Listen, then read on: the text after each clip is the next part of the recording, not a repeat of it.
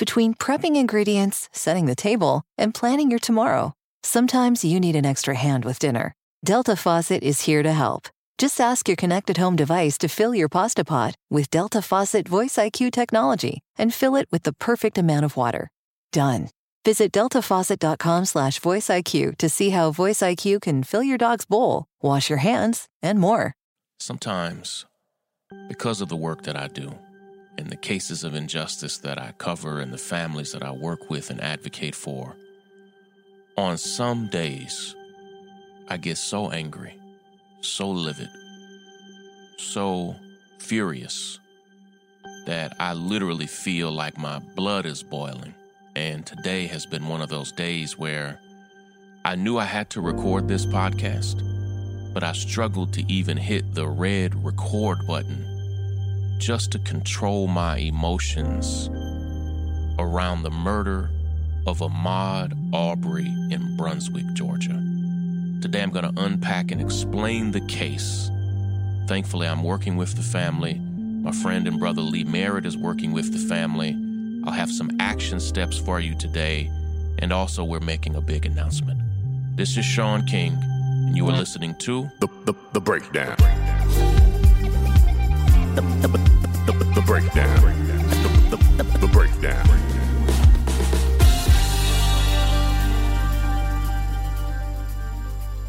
Before we begin today's episode of The Breakdown, I do have a huge announcement to make. Many of you have already heard, many of you have already chipped in, and we're so very grateful for your support. We literally could not do this without your financial support. We are not backed by any venture capitalists or outside investors. We are just supported from the monthly donations of all of our backers. But we are starting for the first time a live version of The Breakdown. It's going to start on this coming Friday, and we have a new way that you can support us. If you go right now to patreon.com/thebreakdown, patreon.com/thebreakdown, or just go to my Instagram and click the link in my bio, and hundreds of thousands of you, and this is wild, listen to this podcast on Instagram. It's actually our most listened to platform, which we never imagined. I don't think any other podcast could say that. But we're going to go live with a video news broadcast on every single Friday. And once we cross 3,000 backers, we will go live twice a week with interviews and segments where I'm unpacking and explaining the news, just like I do right here. So go to Patreon. That's Patreon, patreon.com/thebreakdown. You can become a patron at any level, as little as $5. We are hoping to get past 2,000 patrons today, and our goal is to get somewhere close to 3,000 by this Friday, but we can't do it without you. Break it down. Right now, as I record this, it's almost May. Let me check the date. Today is April 28th. So it's almost May, it's almost summer. All the way back on February 23rd, on a Sunday afternoon of this past February 23rd, before we really understood the extent of the coronavirus pandemic, before people were staying at home, a young brother named Ahmaud Arbery went on a jog that Sunday afternoon, as he often does, as he had done hundreds and hundreds of times. He was a standout athlete. In fact, the very first person who reached out to me about Ahmaud was an NFL player. And so many athletes knew him and loved him. It's a close-knit community, particularly in South Georgia. Athletes stick together. And as he was jogging through a neighborhood in Brunswick, Georgia, it just so happened that his mother, and I think every black mother's worst nightmare, happened. As he was jogging peacefully, I'm embarrassed to even say this, unarmed, nonviolent, committing no crime, breaking no law, he was jogging. He was doing nothing other than jogging. as he was jogging through Brunswick, as he often does, on a Sunday afternoon. Let me, again, double down and be clear so you have the facts. It was not on a Saturday night. It was not even early on a Sunday morning. It was midday on a Sunday afternoon in February. He was not in yards. He was not weaving through people's homes. He was jogging on the street in Brunswick, Georgia, on Sunday afternoon, February 23rd, when he crossed two white men, who many have told me are open bigots. Several people have told me they are known white supremacists with deep ties to the police department, and that's not a conspiracy theory. The father in this duo, Gregory McMichael, used to work for the Brunswick Police Department and for a generation worked as an investigator for the district attorney's office, deeply tied to law enforcement there in Brunswick. They then openly say, father and son, Gregory, 64, and Travis McMichael, 34, that when they saw Ahmaud run past them, they decided to go get their guns, a loaded .357 Magnum and a shotgun. And they decided to get in their cars and pickup trucks and chase Arbery down. Why? Because they said, and we've heard this type of stuff before, we actually heard almost an identical thing said about Philando Castile. As Arbery ran past them, jogging through the neighborhood, Gregory and Travis McMichael said they thought he reminded them of a serial robber in their neighborhood. What? What does that even mean? You've seen the robber. You've seen descriptions of the robber. Do you just basically mean black man? Is that what you mean? They got in their cars and trucks with their guns, chased Arbery down, yelling at him that they wanted to talk to him. Then when he kept running, got out of their car and confronted him with their guns and then shot and killed him. That's the story. They confronted Ahmaud and killed him. That's the story. Right then and there, in that moment, that day, that afternoon, both of these men should have been arrested. Now, what we know is the story of justice, particularly the story of justice for black people in America, always begins with should have. What should have happened? What should have been done?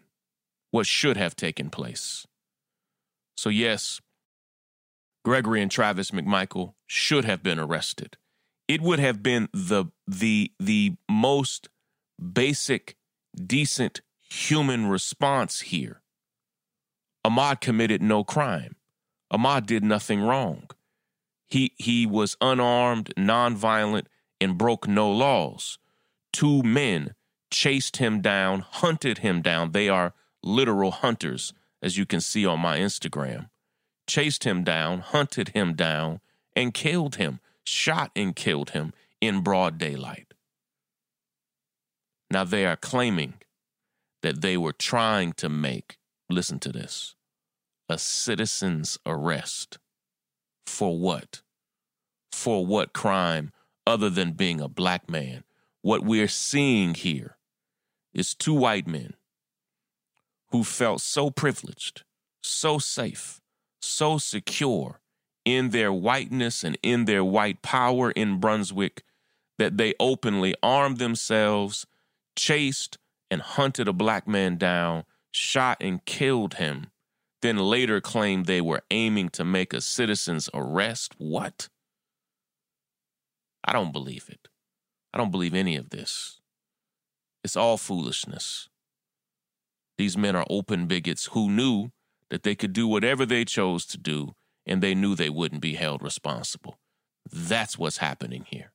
That's what's at play here. That was over 2 months ago. Now, many of you heard about the story soon after it happened, particularly if you're from South Georgia or Savannah or Brunswick. If you're from Georgia, if you're from Atlanta, it got a little bit of coverage in the Atlanta area. And the Arbery family began posting this on social media, telling their story, not just of their injustice, but of the loss of their son, of their brother, of their friend, of somebody who was beloved to that whole family. But most of the nation is just now hearing about the story. I am glad to be working directly with Ahmaud's family. I'm enraged that so many times when a family finds me, it's in their worst moment. So I hate that this is the moment that I am first connecting with the Arbery family, but I'm glad to be connected with them. My best friend, I think one of the best civil rights attorneys in the world, Lee Merritt, is now representing the family. And Lee and I together, through our grassroots law project, are going to be working directly with the family as well. We're going to have clear action steps for you. We, of course, are calling for the immediate arrest of Gregory and Travis McMichael, and it is an infuriating travesty that here we are, over 2 months later, and no arrest has been made. Don't even dare blame the coronavirus pandemic because you're arresting people all over Brunswick, all over the South, all over this country, all over Georgia, for all types of stuff. They haven't made these arrests yet, because they know and love these men. Clearly, an independent prosecutor is going to have to come into this case because I don't think the police department or the district attorney's office is ever going to have the integrity to do it themselves. They're too connected. If they were going to do it, if that department was going to do it, they would have done it already. But here we are in a state with a governor. Let me just hold my tongue for a minute. We're in a position where the people in power that we need to actually act are not going to be inspired to do so. So we're going to brainstorm. We're going to strategize smartly behind the scenes as we've done with Rodney Reed and so many other cases and get back to you with some clear action steps on how you can join us. Just know that we're planning, we're strategizing, we're working right now. There's nothing we won't do to stand up for this family, to fight for this family until they get justice. And as soon as we have our action steps, I think we're probably a day or two away from giving you the smart action steps that we need. I'll be right back here to report them. It's the breakdown, the breakdown, the breakdown, the breakdown, the breakdown, break it down now.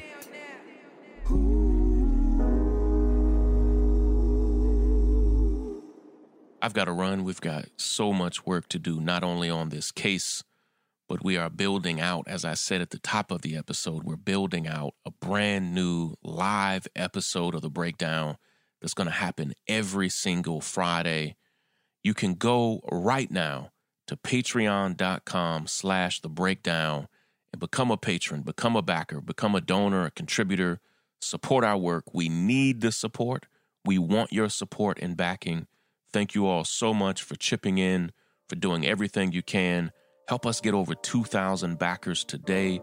Help us get over 2,000 patrons at patreon.com/thebreakdown as we prepare to go live this Friday and every Friday. And our goal is eventually to be live every single day of the week. I've got to run. Take care, everybody. Break it down. The breakdown. The breakdown. The breakdown. The breakdown.